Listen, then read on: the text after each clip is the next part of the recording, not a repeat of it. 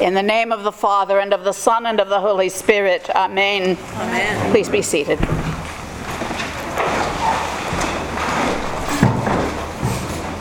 The light is brief these winter days, and the nights are long and chilly. We Californians pray to be soaking wet in rain by now, but that wonderful rain darkens what little sunlight we get, too. In this season, moving toward Christmastide, night's darkness in our neighborhoods are lit up by homes decked with lights. If you don't have it in your neighborhood, come over to mine.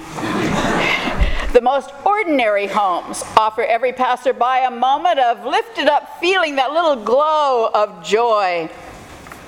How appropriate it is that this third Sunday of Advent is called Lighten Up Sunday, Rose Sunday, or more formally named in proper Latin, Gaudete Sunday. You are commanded to rejoice Sunday. So this morning, we have 3 candles lighted on our Advent wreath, 2 purple and 1 rose color. We have an antique set of vestments that date from when Father Charles Eldon Davis was in this congregation.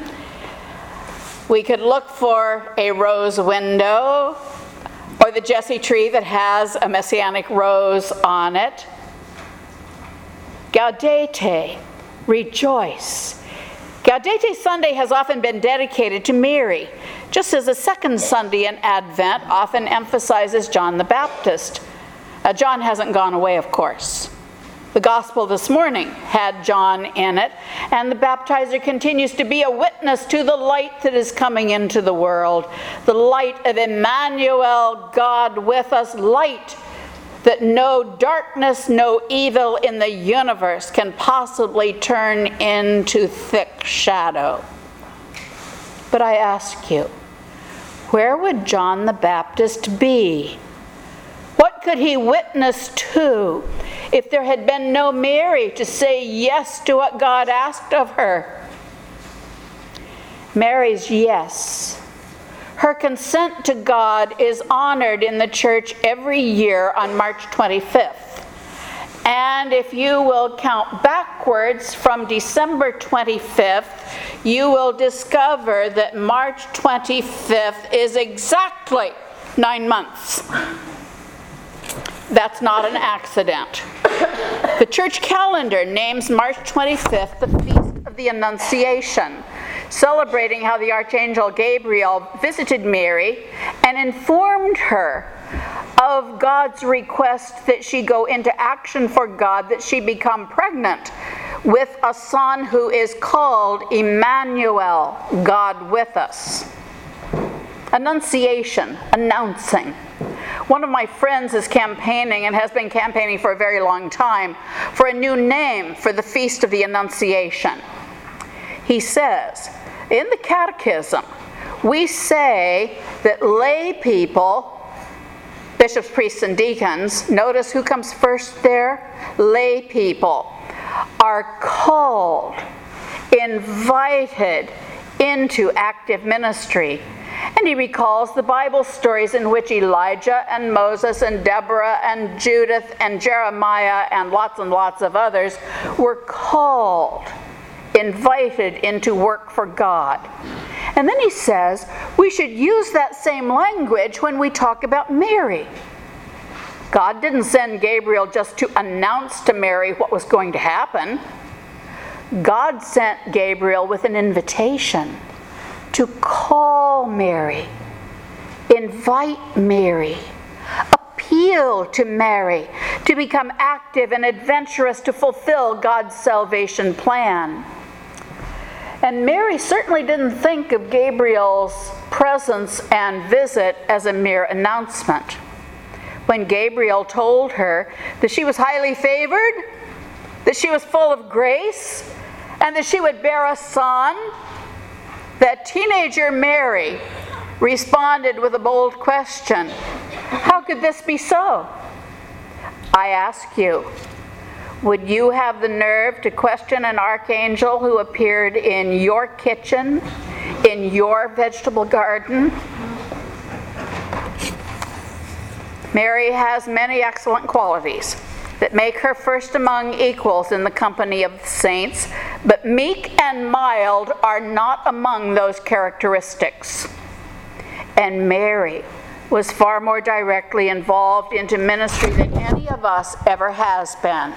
For it's one thing to speak about being filled with the Holy Spirit, and it's quite another thing to be a teenager and not quite married and pregnant, and your only explanation is that the Spirit of God has overshadowed me, and that's why I'm expecting, and it's going to be a boy, and he will be God with us, and he will save us from our sins.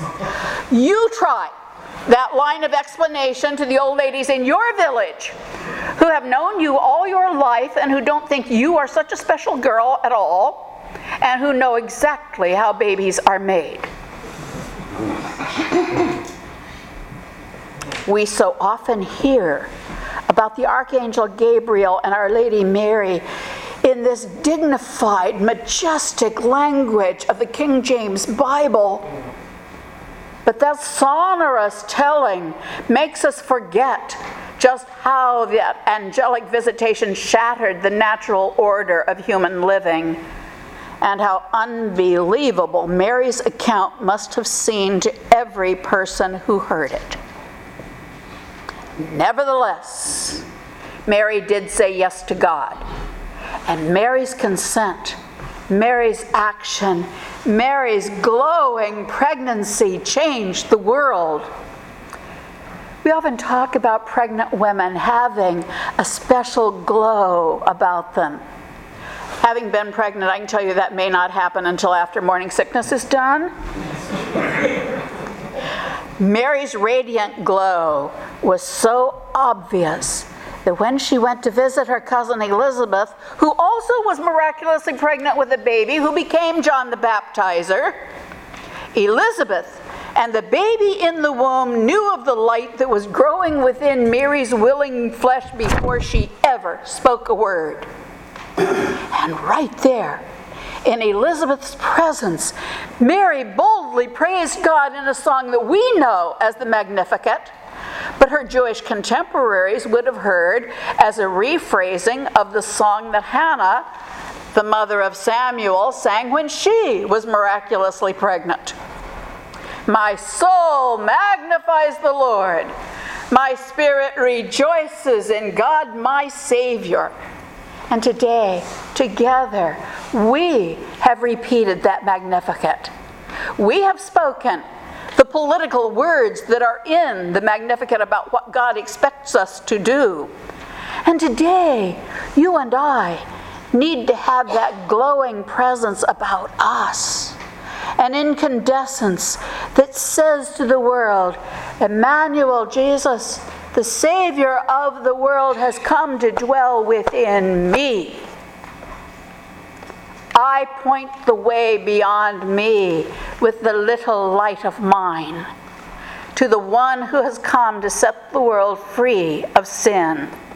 That light within us transforms our ordinariness into a sign of God's presence come near, God's kingdom breaking into this time and this place. Jesus talked about light often. He spoke about how we are to be filled with light. He said, you are the light of the world.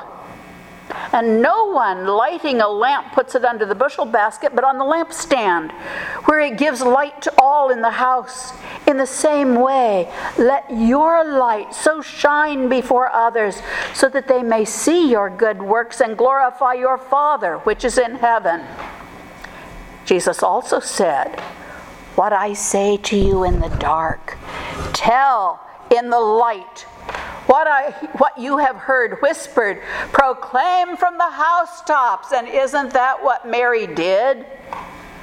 Literally, body and will and mind and soul, she was directly involved in the good news. The Messiah, whom God had promised, was coming, and was coming through her participation in the will of God, through her consent to be all that God asked, no matter what the cost. And God sent his Son into a world filled with darkness, to be the light of the world, providing the way to reconciliation with God. That outpouring of light and love is a necessary part of the divine nature.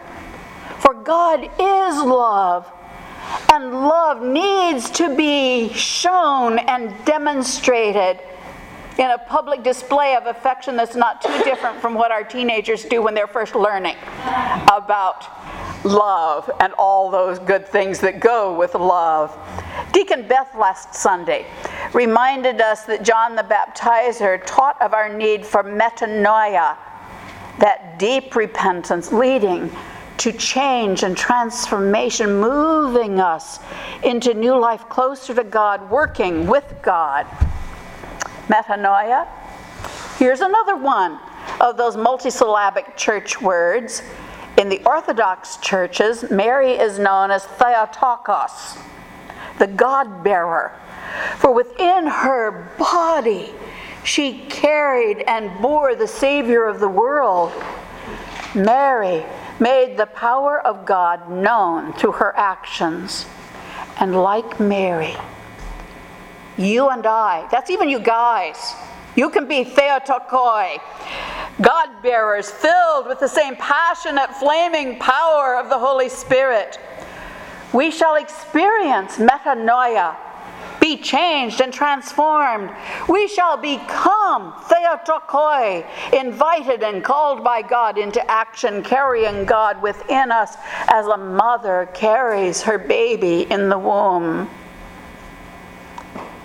Into the darkness of a damp December, into the darkness of this world overfilled with bad news. Can the light of Christ that you carry within you be seen and known? Does your spiritual household glow radiantly lit as a beacon to the light of Christ? For you know, the best holiday lights are not shaped like angels or like those little choir kids that my mommy used to collect in candles. The best holiday lights have neither wax nor wick, or not even liquid electronic displays. For the living lights that point toward the Savior are the human followers of Christ, brave to fulfill our calling to carry divine light into familiar neighborhoods and beyond, into places and conditions that are yet to be discovered. When night falls tonight, let's you and me see in the holiday lights an invitation from God into bold action in God's name. Let's trust that God will keep our little lights burning bright, our energies roused, until justice rolls down like rivers, until all the hungry are fed, until all those who are cold and lonely are sheltered and given community. Let us rejoice and sing with Mary, the Lord magnifies my soul. My spirit rejoices in God, my Savior, for Jesus is the source of our joy and the fountain of all our happiness. More than enough joy, more than enough happiness for the whole world. What an amazingly wonderful task we are offered. What good news we can proclaim from housetops and everywhere else too. Good news that comes with knowing Jesus now and forever. Amen. Amen.